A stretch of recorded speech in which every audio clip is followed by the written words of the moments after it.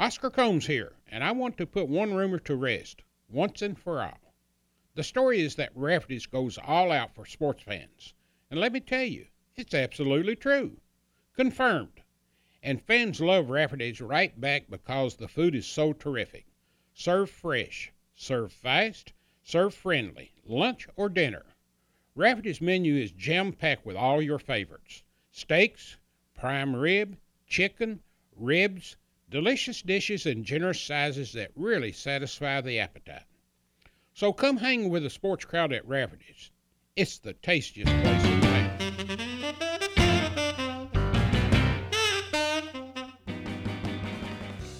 Welcome to episode 23, part 3 of Conversations with Oscar Combs and his guest, Ralph Hacker.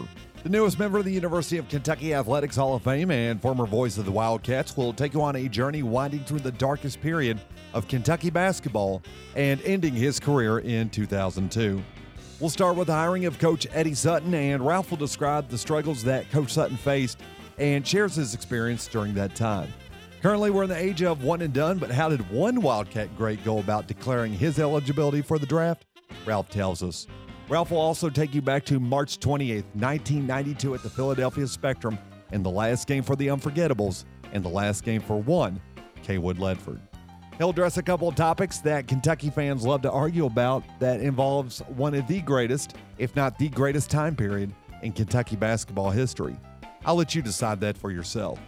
Ralph Hacker had the best seat in the house for many years, and he'll talk to us about his relationship with past coaches and some personalities around UK and the SEC. I'm Bo Robinson, and this is Kentucky Basketball from the viewpoint of Ralph Hacker. My hope is that you will appreciate Ralph Hacker for the contributions to the program and also appreciate his honesty with Oscar. Trust me, you're going to learn a few things about Kentucky basketball that will go beyond your radio dial. So embrace the velvet tones of Ralph Hacker. This is Conversations with Oscar Combs. We go to an era that touches both of us probably a little bit more personal than probably any other coach that I've been around here, maybe you too. And it started out so great, the Eddie Sutton era. Yeah, he was kind of a shock to be.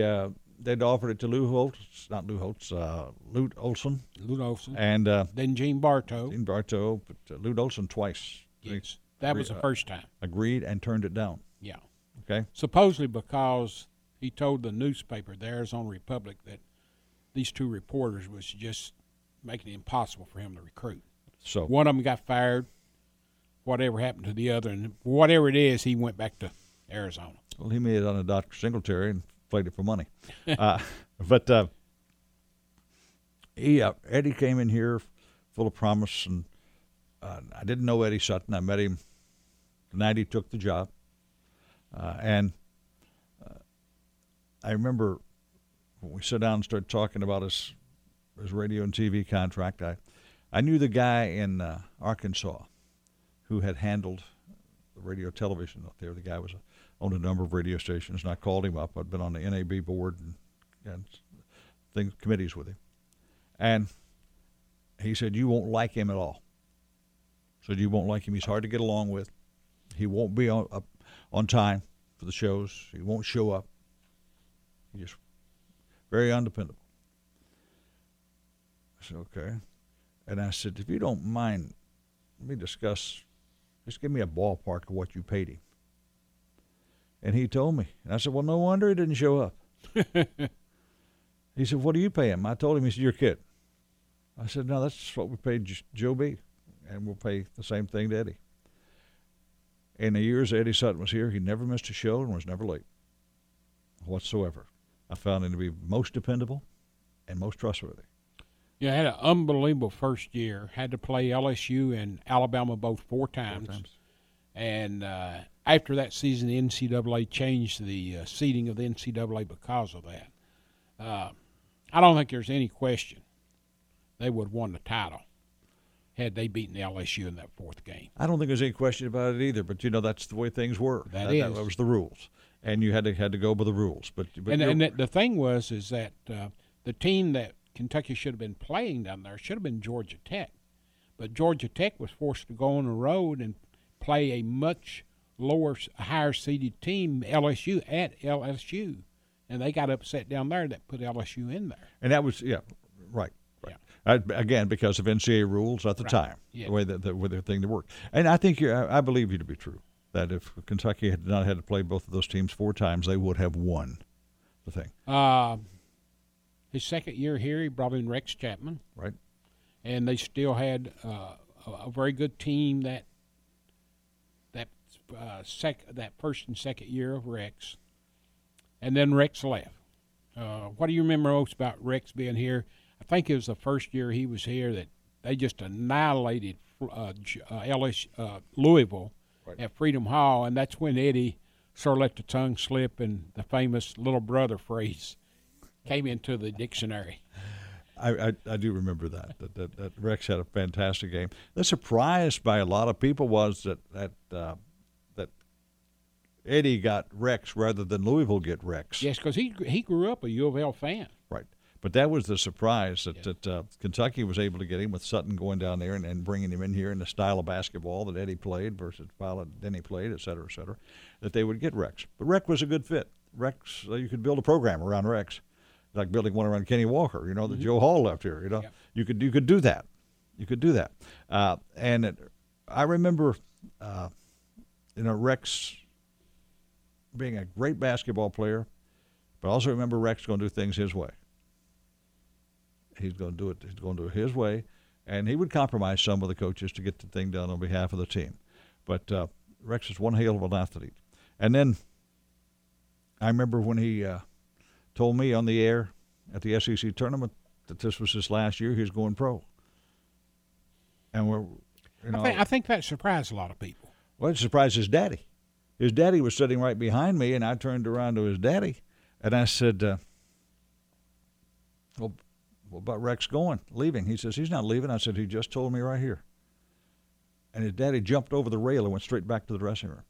And then Rex denied it in the press conference back there, but we'd recorded the program to be aired.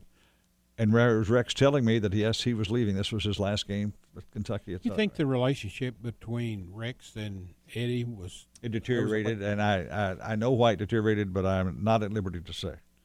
I would not do that. But yes, there's no question it deteriorated, and deteriorated in that season. And then, of course, the next year is when everything really fell apart. Well, when you're planning on building around Rex and he's not there, your bricks are falling apart. Then you've got look at all the people that Eddie Sutton recruited that never had agreed to come to Kentucky that never got to play here. There are stories that I will go to my grave with. That I know. Share them. That I know that I know. Yeah. That would absolutely devastate a lot of people if I told them that were true. Share one with us. No, I won't. I won't do that. I wouldn't do anything like that to hurt you, and I wouldn't do anything like that to hurt these people. They told it to me. They told it to me in confidence. Mm-hmm. And it was validated, and not just one, but probably half a dozen of those things, having not to do with recruiting, mm-hmm. but having to do with the recruits when they were here and things that happened around that particular thing, having to do with the thing of did they or did they not put the money in there. That's not going to come out of my mouth. Will we ever know what happened? No. Not unless somebody decides on their last dying breath to say, I did it. And to my knowledge, they're all alive. But you won't. I'm not going to tell it. And I think I was, as far as to say, if you called me a media person, and some people wouldn't. But if you called me a media person, I probably had more knowledge of all those situations. And I would sit down and I would read what they were writing, and most of them were 180 degrees off. And I know that on the road the last year, one of the first things Eddie would have me do was to go call home and have them fax me the newspaper stories about it, because that was before the days of the internet. Mm-hmm. He would fax them to me, and I would take them up to his room, and give these to him. And would sit there and talk about these things. And these guys they're nice people, and they were doing their job, and they're fine reporters. But I'm telling you, He said, and I told, he's now deceased, the publisher of the Herald Leader. Before, at that time, he's now deceased. When he's writing a book, he's interviewing me, and I said, "You were dead wrong. Now, you won a Pulitzer Prize for this, and you won a Pulitzer Prize." Are you talking about him interviewing you in the recent 3 or 4 years? Yeah. Yes. And I never told him. I just said, he said, "Well, tell me the story." I said, "Nope, I'm not going to tell you the story. I'm just going to tell you I was there, and you're dead wrong." Do you think, looking back at it, had Otis Singletary still been president, that things would have turned out like they did? I'll just quote Otis Singletary. He put his arm around me one day and says, "Heck yeah, Vice President Eddie Sutton would still be coach."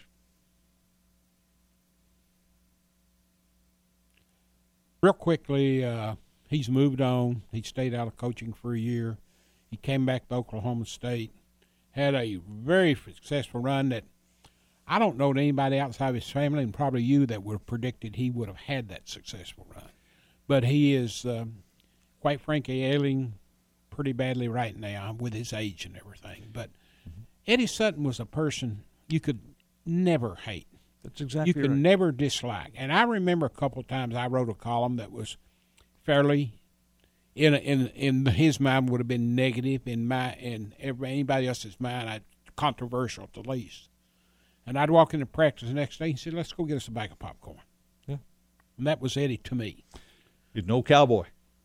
He really, he rode a horse to spit tobacco, I guess, if he'd have been still been out west. I don't know how, if you knew Eddie Sutton, you could dislike Eddie Sutton. He was what he was.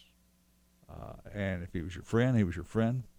And he would do whatever he said he would do for his friends. He watched, again, another one of those guys who watched after his friends and his family.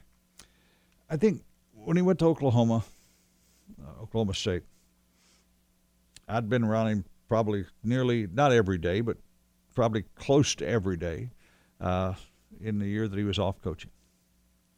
And we visited hundreds of times, and not just dozens. And he came into my office and said, "I've been offered a job at Oklahoma State.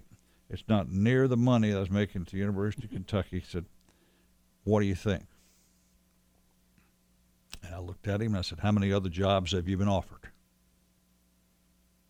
He said, "None." Now, this is also his alma mater, right? His alma mater. His brother-in-law was an assistant athletics director there at that particular point. They wanted him to come back.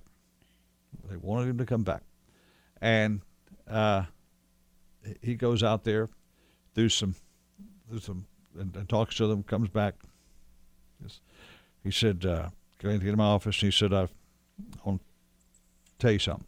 And with tears in his eyes, literally crying, he said, "I lied to you."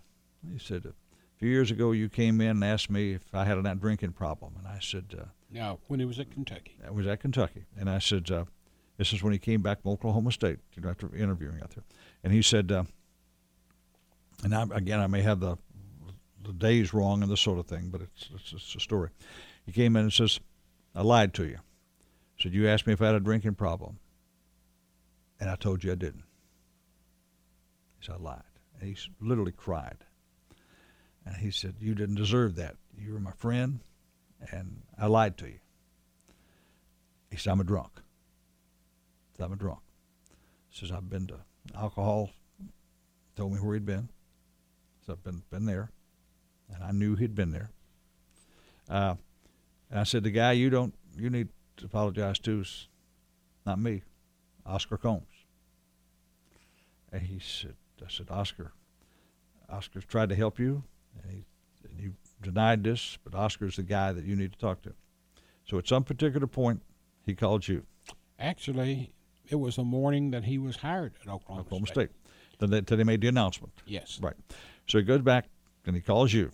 Am I right about that? Yes, he did. Apologized to you, and he did that, and that was something he didn't have to do. But he was a the kind of man he is. He thought you were his friend, and he had lied to you. He wanted to apologize to you. And then he does the press conference. They announce him as a coach, and he does the press conference. He does the entire press conference, and they all welcomed him warmly, and they said, he said, all right, did anybody have anything else? And they said, no. So quiet, if you recall. He said, I'll tell you something. I'm an alcoholic. And he spilled it all right there before it. It was a one-day story. In Oklahoma, it was a one-day story. Never came back up until fell off the wagon. But in that period, he had great success. He was out jogging. And they had redone the road and graded the road. And he was jogging, and his car literally ran him off the road. And he goes over a several-foot embankment. And in doing that, broke some ribs and some other damage. Comes back. They put him in the hospital. He survives. They put him on pain pills. Pain pills led to higher pain pills, led to alcohol. And he went spiraling down again on the thing. It's happened to other friends of mine and the viewers and people who are listening to this thing. It's a sad thing. Here's a man who had it whipped by an act of God. It gets him again. And I think he's living in an assisted living. Well, I think he's actually living at home, but they've got him 24-hour day health care. And, I don't know, when we run this, maybe a couple of weeks, and hopefully he's still living, but our prayers are with him. And Eddie is really a good person. There's no question. I used to hear from him all the time. I'd call him all the time, but since, he can't converse very well, I started to Tulsa last summer. And my trip was going to be out to Texas. We're going to fly in to Tulsa, visit with Eddie, drive on out to see Donna and Tubby Smith, and then make a trip to the West. Well, I say this in all due respect to today's fans, but so many of the fans, particularly those under 40 today, I don't know that they really know the Eddie Sutton that we knew. What he did was bad. The things that got out of hand were bad. But he had a disease. Right. And that's not to try to say anything that's not true.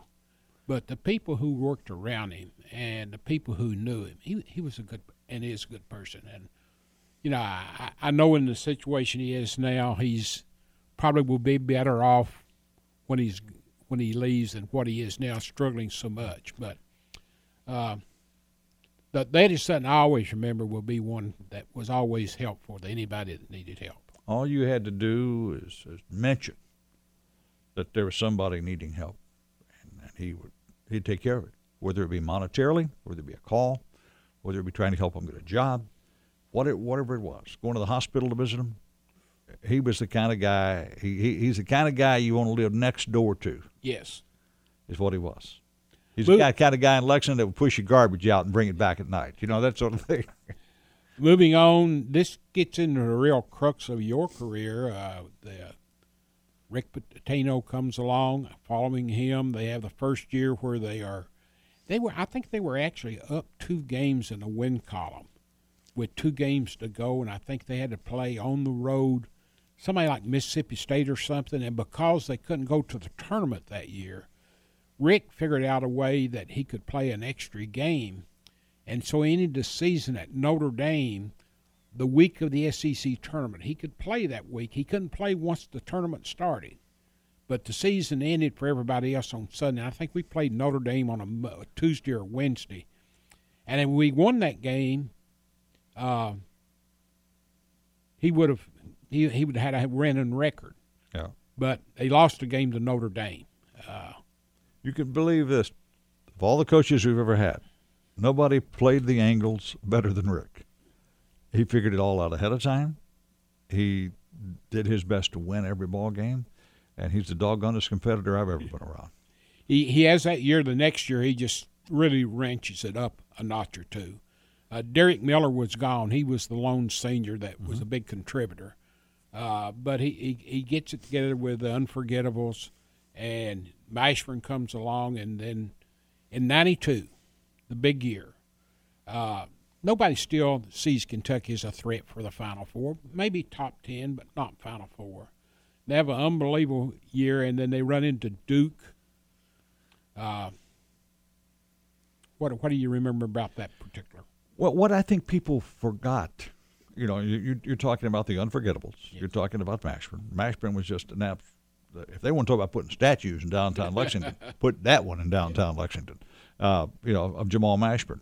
He's the guy who came in really as a player and saved the program. But the thing that they tend to do, and I think most people do this, Oscar, is when they're talking about things, you say, okay, we've got Mashburn, we've got Feldhaus, we've got Farmer, we've got Pelfrey. The one thing they forget, Kentucky also had Pitino. Mm-hmm. They had Jimmy O'Brien. You had two of the greatest coaches in college. And people forgot about that thing. They just looked at the players. They forgot about who's going to move the players, who's going to do this, who's going to do that. And it all played out well until Rick did not put a man on the man putting the ball in bounds at Philadelphia. And I still believe, just my belief as a fan, that if he'd have put a man on there, he had to arch the ball a lot higher, to give it a lot better chance to get up there and knock the ball down and do all those particular things that happen. I'll bet there's not been a time he hadn't put a man on the guy throwing the ball in yet. I think the amazing thing with Christian Laettner, I don't think he missed a shot that night, field goal or free throw. Right. And how lucky was Christian Laettner that he stepped on Amina Timberlake rather than Darren Feldhaus? Mm-hmm. He would have had no career. No. Darren Feldhaus would have ripped his leg off and handed it to him. They wouldn't have had to throw him out. No. They'd have carried him out. There was no question. It had been on a stretcher. There are a lot of things that went there. But back to the actual fact of the game. How many more times can you play 0.2 of a second and the same thing happened that night? Yeah. I mean, I remember saying, Kentucky's advancing on, et cetera, and Kay Wood turned to me and said, Ralph, not so quick. This is Duke we're talking about. Yes. And that's exactly what happened.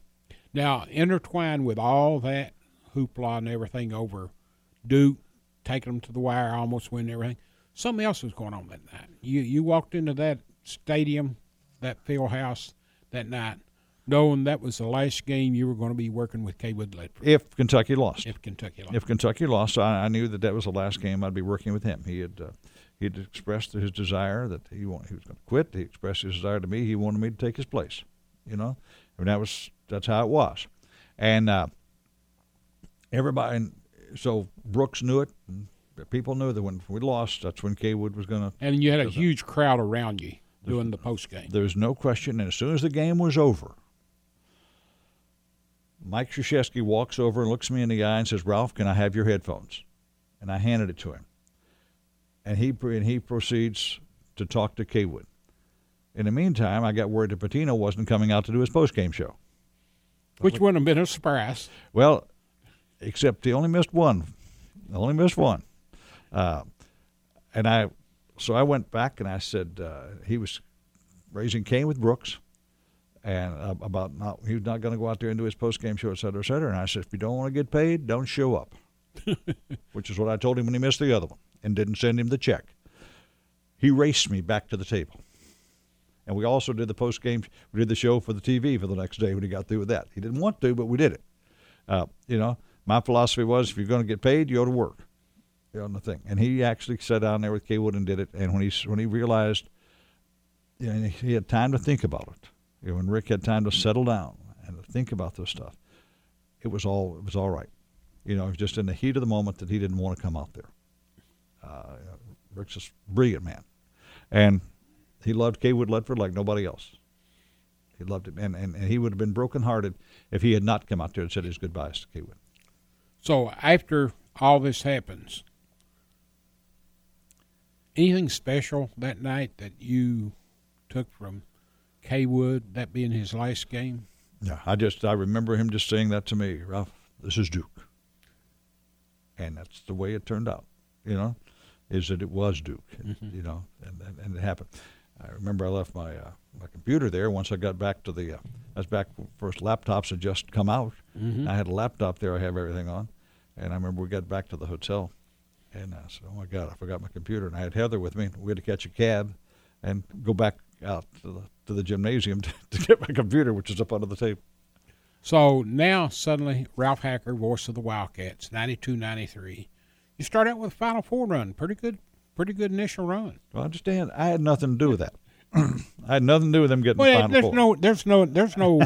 There's nothing wrong with taking credit for it. Oh, I mean, coaches take credit for a lot of things. I know, but I've tried to live my life where I didn't take credit for things that I didn't have anything to do with. You got to understand that, Oscar. If I didn't have anything to do with it, I tried not to take credit for it, give the people credit who did. All I did, I was there to report what happened. I was there to report what happened, and that's all I did.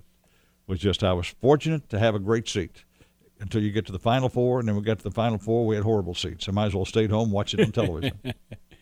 The 93 season, I really thought that was one of the seasons, too, that they would win it. It was a good Michigan had a player to foul out early, and I think one of the players were sick, maybe. Mm-hmm. Again, I think I follow Rick's philosophy on this. You can be good, you can do everything right, but once you get to the NCAA, when it's one and out, the true one and done. The true one and done. A lot of luck comes into that. It may be the team that you're playing, it may be where you're playing. Even though with Kentucky, I don't think it makes a lot of difference where they play, even today. I mean, you're going to have such a huge crowd there. It's like having a home crowd. I don't think it makes a lot of difference with that thing, Oscar. And I think that whether it be 92, 93, 94, 84, 75, 78, Kentucky had the advantage of the crowd. Everywhere we went. If we played in Knoxville, Tennessee, we had the crowd advantage. We played in Nashville, Tennessee. We were equal. Even though Vandy didn't want to admit it, we were equal. But if it was tournament time, we had the advantage. Mm-hmm. And I think that's where Kentucky is better than anybody else. I remember Woody Durham, North Carolina, the great announcer at North Carolina for 30-some years. We were playing North Carolina in Atlanta or Birmingham, and we must have had 80% of the crowd. He came up to me and said, "Ralph, is it like this all the time?" And I said, "Woody, everywhere we go, it's like this." I think that was Rick's last game in Birmingham. It was. I think you're right there. And he just shook his head and he says, "We don't draw anything like this when we're on the road." So back to your question. While you remember some seasons and your seasons like this, I think Kentucky always has the advantage. I think they're always advantage. I think in all reality, Kentucky probably will be the favorite everywhere we go, because when it comes to tournament time. So you go Final Four in 93, you win it in 96 in Madison Square Garden, or not Madison Square Garden, over in the Meadowlands, actually. Meadowlands in New Jersey. Yes. Yeah. You get to the championship game in 97, and then Tubby. Thought we'd win that one in 97. I thought we'd win that game in 97. And that was the year that everybody was so upset about Derek Anderson not getting to play in the final two games. Well, let me tell you a story about that. Yes. We were in San Jose. Yeah, Rick called, I don't know, a day before we left, and he says, "Ralph, is Maryland going?" And I said, "Yes." He said, "Well, y'all pack enough clothes, because if we win, we're not coming back home." Okay, we first went to Salt Lake City, and then to San Jose. San Jose. So we're not leaving. We're not going to come back home until we're through. Mm-hmm. So, fair enough. So I told Marilyn, she packed the clothes, we go out there and play in Salt Lake City, win in Salt Lake City. Then we go on out to San Jose, and I remember that every day Rick and Jimmy and some of the other coaches now would get up and we would jog to where we were practicing, and sometimes we'd jog there and back in San Francisco, ran up down those Deadburn Hills. That's what I meant. Well, because we didn't go to San Jose, we left Salt Lake City and went to San Francisco for 3 days or something like that. Mm-hmm. We're out there. So I remember how, how he maintained practice, how everything was the same, and how I remember us practicing at this gymnasium, was the University of San Francisco up there, and I'm standing down here in the end zone, and here comes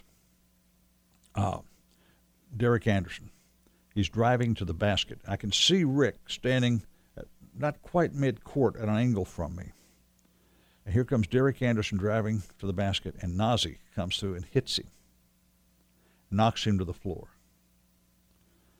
and this was just in practice. Rick, in about 3 steps, came from where he was to where Nazi was, looked at Derek and says, "Are you okay?" And Derek nodded, and he jumped, grabbed Nazi Mohammed. And I thought he was going to beat him to death. So that night, later that afternoon, we jogged back down there from the University of San Francisco to the Hyatt Embarcadero, I think is where we're staying. So we're standing there, and here again, my name, the writer for the Boston Globe, Bob Ryan. Bob Ryan, came into the lobby, and I'm standing there, and he asked Rick, he said, after this is over, are you going to go to Boston? I said, no, I'm staying at the University of Kentucky. I'm staying right here. Brooks comes up about that point, and he said something else. And he kind of walked off, and I said, is Derek going to play? He stood there a minute, and he said, Ralph, and I think Brooks heard this. He said, no. Just like that. I said, really? He said, you saw what happened there today. He said, I can't jeopardize this young man's pro career and his earnings for my selfishness of wanting to win the national championship. He said, I can't jeopardize it. He actually made a reference to that earlier after the championship game of the SEC tournament. Yep. Can't remember where it was at that particular year. It might have been New Orleans. But anyway, he got on the podium, and they asked him about how he was coming back. He's coming back good right now. Can he play next week? I don't think so. We just got to be careful with him. And finally, he left the podium, took 3 steps down, and wheeled around and come back. So let me just make something very clear to you guys. If he were my son, I would not play him unless he's 100% and jeopardize his career. And I think the moment he said that, he painted himself into a corner. And then once that incident happened in San Jose or San Francisco, that just started, because had he got hurt, then media people would have went back to that press conference. So, well, you said you weren't going to play him because if he were your son. So I agree with you completely. I think that's. I think, and I've always admired him for making that decision. I'll tell you one of the Derek Anderson stories. The day after, or 2 days after, that he had the knee, I'm walking down the halls of Memorial Coliseum, and I hear somebody just screaming. And I tell this to people all the time when they don't want to go through physical therapy. And I'm a believer in physical therapy, having gone through it 4 times in my life. Is that I'm walking down the hallway, and I hear somebody screaming. And I said, my God, what's going on? So I open the door, and I walk into the training room, and there's Derek Anderson lying there. He's got a 1-pound weight on his leg, and he's trying to lift it. Fast Eddie Jamal was standing next to him. He was the trainer. And I said, Derek, you all right? And he looked up at me and said, yeah, Ralph, I'm okay. And then Eddie says, he needs a break. Talk to him a few minutes, Ralph. So Eddie went out, and I'm talking to Derek. And I said, you sure you're okay? He says, yeah. He said, Ralph, I don't have any choice except to rehab. He said, I've got to rehab, and I've got to play in the professional rank, professional basketball. If I don't, I'm another black kid from the west end of Louisville who failed. Now look at the record and see how much money Derek Anderson has given to charities in Louisville. It's millions that he's given. And I always tell these people who don't want to rehab because, it hurts a little bit, or it costs, too many miseries if I do this. I said, let me tell you the Derek Anderson story. So I told this to down in Florida. I told this to a physical therapist. And they looked at me like, yeah, sure. 2 days later, the Courier-Journal printed almost the exact story of his rehab in the paper. And even today, it sticks on their wall about Derek Anderson. And they'll show it to these people who don't want to rehab. And you ask me why I ride a bicycle? It's to rehab. Okay. Rick up and leaves when they offer him everything to do at Boston. It seems like there's not 24 hours between. It was more than 24, but it doesn't seem like it's more than 24 hours between Rick announces leaving and Tubby's in. It was much longer than that. I know that I got a call from Rick, and he said, do you have Tubby's number? I said, no. He said, well, here it is. You may have to call him. And I said, again, remember, well, not so important. It's just that I handle the money for the coaching shows and things like that. Mm-hmm. And he said, I know. Well, wait right there. Let's go into that a little bit. Your involvement, I mean, things are done differently today than they were back then.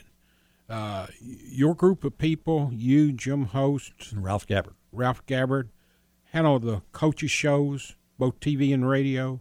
And so that was sort of outside. In other words, the school would negotiate with a coach, and then they would sort of turn it over to you guys. And that was really between you guys and the coach, and the school wasn't really right financially involved. Exactly right. It all came about after John Ray and after Coach Rupp. Mm-hmm. Is that we started handling it. Mr. Kincaid, Garvis Kincaid, gave us orders. He wanted the coaches, wanted us to handle those. And so, go ahead. Let me break in, and we'll get right back at it. Your relationship with Mr. Kincaid. He was my boss. He owned, he owned WVLK. How did you meet him? Oh, I worked at WVLK, and I mean, here's a guy that basically owned TV, radio, bank, financial services, insurance company. I never met him before I worked there. I mean, I'd worked there 2 or 3 years before I ever met Mr. Kincaid. He was a tough dog. He was one. And it seems like he pretty much just took over the community, maybe late 60s, early 70s. No, he never took over the community. He had an idea of what he wanted the community to be. He had a very definite idea of what he wanted Lexington to be. Well, at the same time, so did First Security and their group of W.T. Young and that group. And up until he took over, First Security was the big one. They were the big one and remained the big one. He just had a bigger imprint because he had the insurance company, he owned the banks, he owned the radio stations, he owned the television station. He did all of that so he could control more. And we've not mentioned here, for some people who may not know, Ralph Gabbard was the head man at Channel 27 WKYT. Right. You had WVLK 590. Right, under common ownership. Yes. And then Central Bank, mm-hmm. Kentucky Finance. Mm-hmm. And Kentucky Central Life Insurance Company, and vast real estate holdings. Yes. Vast real estate holdings, of which the family still has. So let's get back to Tubby then. Okay. Back to Rick, you mean? I mean Rick. Yeah. And the radio show. Yeah. Well, what happened was we had the broadcast rights for radio and TV for Joe B, and then for Fran Kersey. We were the first people in America to ever put the coaches on where somebody out in the state could pick up the telephone and call them unscreened and talk to them, and that was not done. We began that. We had them like 110 radio stations, 125 radio stations across the state. We had the coaches shows. There weren't many that had more than 2 or 3 across in the Southeastern Conference. We had all of those things going, and we paid the coaches more money for doing those radio and TV shows by twice at least than they were making from the University of Kentucky. Now those are the facts. So Tubby's very first year he takes over, and well, anyway, so Rick called me and said you may have to give him a call, and I didn't, but I did end up. What happened was I happened to be in Rick's office when Rick made his announcement, and I was trying to buy this little car from Maryland. And they said, well, you'll not get it for 6 months. Rick Pitino's got the first one coming in and said it's going to be here. And so they said, it's here. They called up to kind of rub it in and says it's Rick's car's here. Well, I'd built the cellular telephone system in Lexington at that particular time. So I had a cell phone. I go over there, and I'm just sitting in Rick's office when he gets through with the press conference. He comes up, and we say our goodbyes. And I'm not trying to say that Rick and I were close friends. We were friends, but we were business associates. That's what it amounted to. I wasn't one of the guys who went and played golf, who went to dinner and did all those things and traveled with him. We saw each other socially, but not a tremendous amount. So I'm not trying to overplay the hand here, but we were friends. And so we sat there and talked 5 minutes. And I walked out of I'd called the dealership and told him he was leaving, and they said, no, he's not leaving. I walked out, and my cell phone rings, and they said, if you want the dead-burned car, come and get it. So I still have the car. But anyway, Tubby comes, and CM called me and says, do you know anybody in Atlanta who's got or he wanted the number, this friend of ours in Atlanta who had a plane, and I gave it to him. So he goes over to Athens, picks up Donna and Tubby, flies up here with it, and I met him at the airport, brought him in. You know, he did his press conference. We do what he's got to do, get on the airplane, and I fly back to Athens, Georgia, take him back there. So that began Tubby and I being just about as close as Eddie and I at that particular point. And Tubby Smith is like Eddie Sutton. If he's your friend, he's your friend. If he says he's going to do something, you don't have to call him. He'll be there. So he wins the title with dramatic fashion because he really wasn't that highly rated as far as Final Four material when it got to March Madness, but they got on a pretty good roll. They had the big win against Duke in, I think, Tampa. Yeah, and that's St. Petersburg. Yes. And then they went to the Final Four in San Antonio and had two big come-from-behind games. Right. I always think, people always talk about the 92 game with Duke. See, I think that game with Duke was a better game. We come from 13 down and win. That game.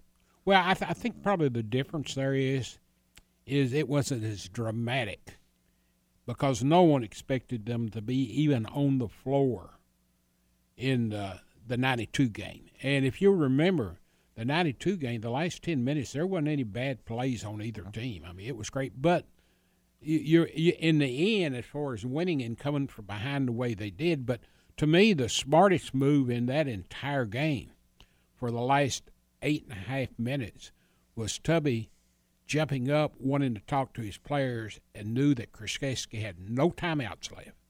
And he just ate the timeout where Krzyzewski couldn't get to his team. Right. Yeah, I understand. And I still and did Cameron Mills not have a great game there or not? Unbelievable. And I remember that last shot he made. He shot the thing up there. And I think, and he drops to his knees and says a prayer. Yeah. And I think that Shamu Evans had a big game in that game. He did. Yeah. He did. But Tubby Smith, that was and I really thought, and said it on the air, I thought the monkey was off Tubby's back. He'd been on his back all year. Yes. Playing with Rick's players. Yes. And I truly believe this. The players that Rick left, Rick could not have coached him the way Tubby coached him. Well, Cameron Mills told me on a podcast that he didn't think that Rick could have won with that team either. But he said late into the season, the players were on one page and Tubby was on the other. Well, I don't and know. They had a meeting with Tubby. Yeah. And from that point on, boom. And, of course. Yeah.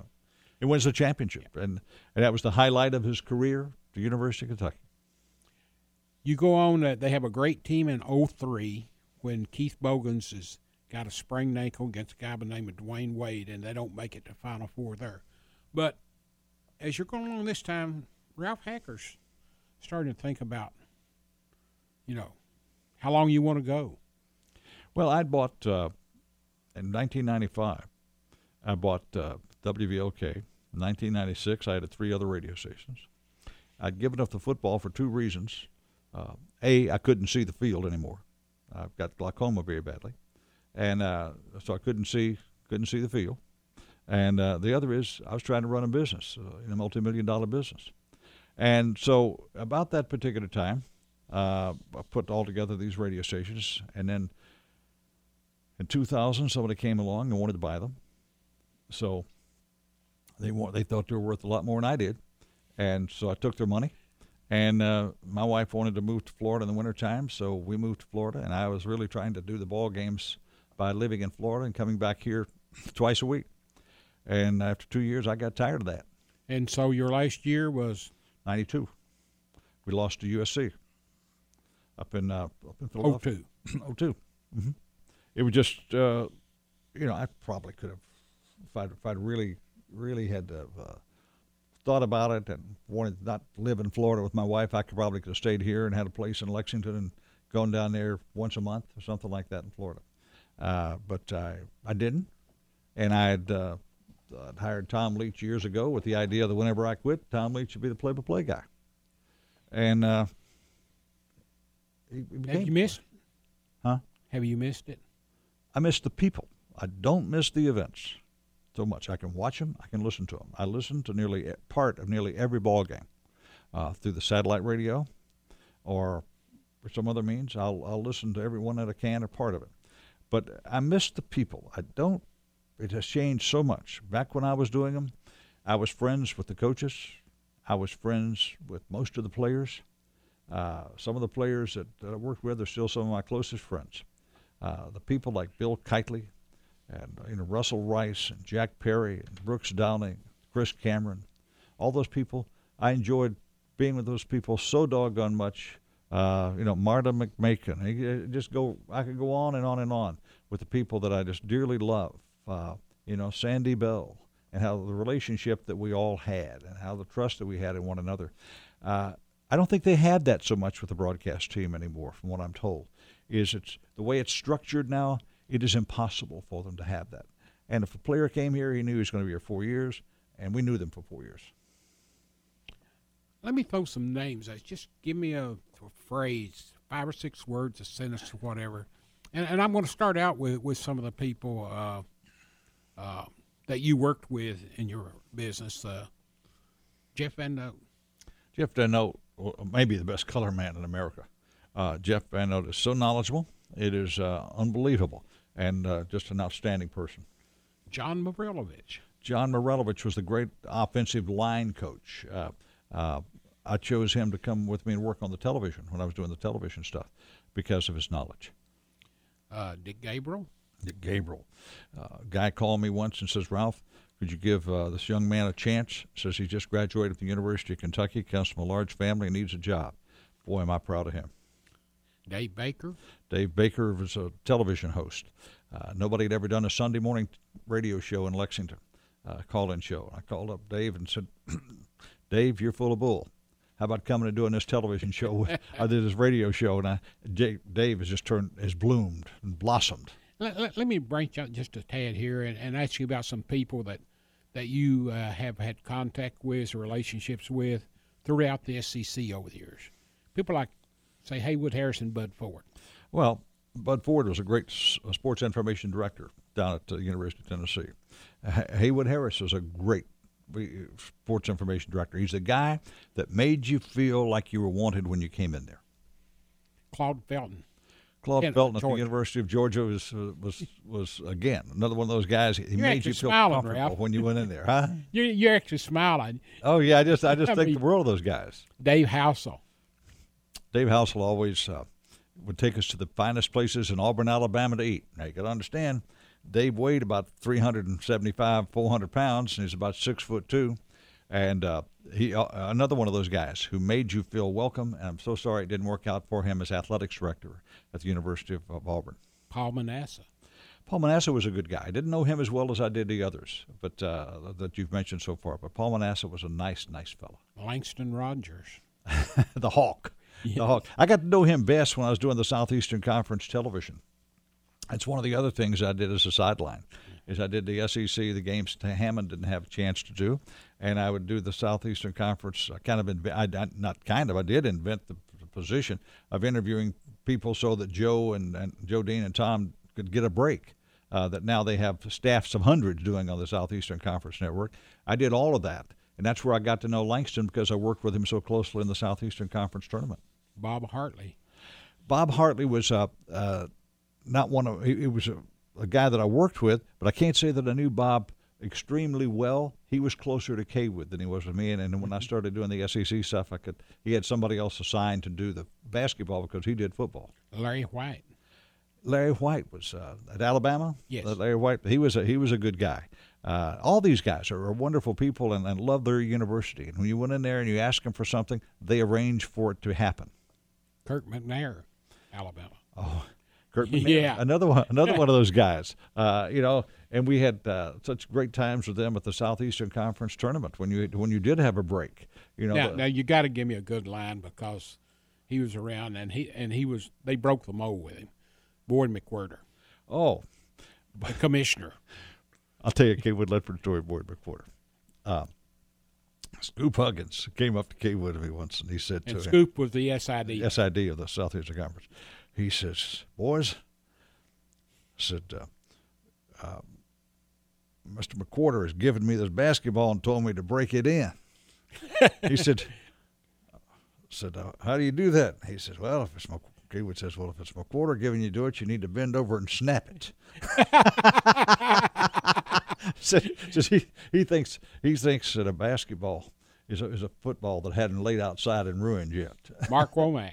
Mark Womack again is you're bringing up names I haven't thought of for a long time. It fits in that mold with the Haywood Harris yes. type fella. He fits in that mold. And Mark Whitworth. Oh, another Charles one. Bloom. Yeah, Charles Bloom down at LSU.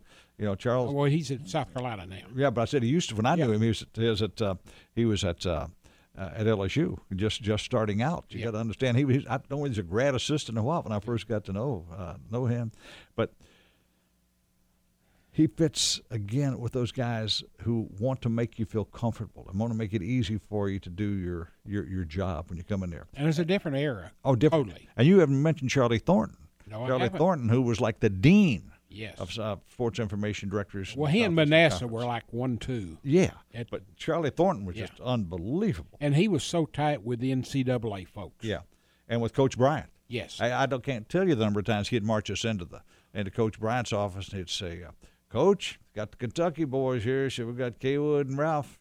They've come up to say hi to you, that sort of thing. And we didn't ask to go up there. Charlie would just take us up to meet Coach Bryant again. And I got to mention Jack Perry because he may be the only guy ever that worked for both Bear Bryant and Adolph Rupp at two different places. Yeah.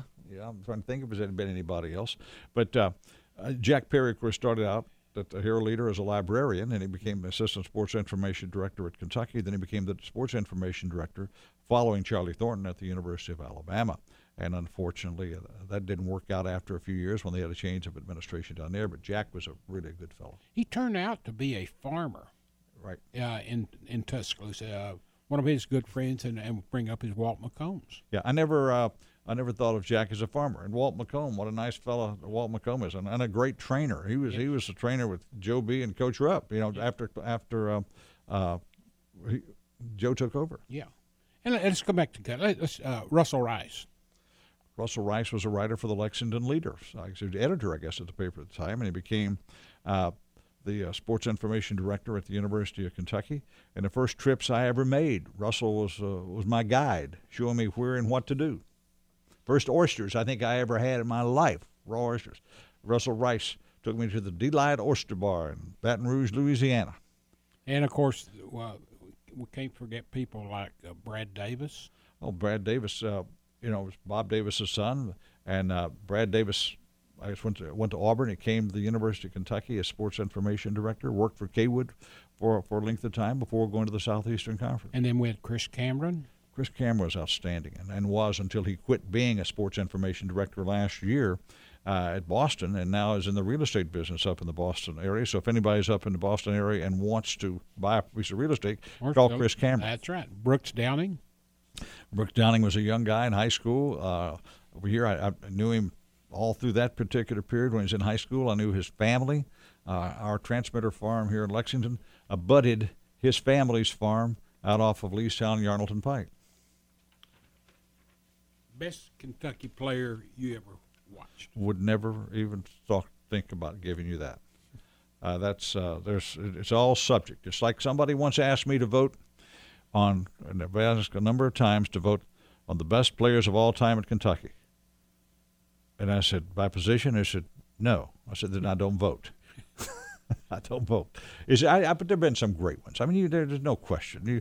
I didn't get to see Wawa Jones play. I didn't get to see Ralph Beard play. I remember being with Ralph Beard when somebody came up to him one time and said, Ralph, we were in Indianapolis, says, can you beat so-and-so? And Ralph says, hell no. And they said, well, you were supposed to have been the best guard ever at the University of Kentucky. He said, I was. But I'm 67 years old. He's 19. So that's about the way it goes. But Jamal Mashburn would have to be in there. Dan Issel would have to be in there. There are just so many, the young players now that different eras. Different era. That would be in there. It would be hard to say that this guy is the best player ever at the University of Kentucky. But I will say the one who meant probably most to anybody at the University of Kentucky is Jamal Mashburn. I said that a while ago. I think he meant more to the University of Kentucky basketball program at the moment, at the time and place, than anybody else. Either your favorite or the best UK squad? I like the 75 team. I like the 78 team, and I like the Richie Farmer group when they were here. The Unforgettables. The most exciting game that you were a part of? probably the LSU comeback when we were down by all those points down there in Baton Rouge, Louisiana, and all of a sudden we started hitting those threes, and also the time we beat Arizona out in Hawaii when Jeff Brasso tipped one in from about 14 feet out along the baseline, and we upset number one. We were number 4, they're number 1. We beat them, and then there was some, the comeback that we had against Kansas. Thanks to the shooting of Kyle Macy and the antics of Dwight Anderson when he faked a charging foul, and Darnell Valentine fouled out of the ball game. The University of Nevada team that came in here and we beat them in the last seconds. There have been so many great ball games involving this UK basketball. It's just unbelievable. The best road arena atmosphere outside Kentucky. On a good night, with Big Apple Sanders playing, or somebody like that, LSU. But it would take somebody like a team like that would and players like that to play against Kentucky on the road to make it fired up. Is there anything you would do differently if you had it to do over in your career? Yeah. There'd be some of the people they stuck me to work with early on in my career. When I started doing the play-by-play, I would totally rebel against. Name? Nope.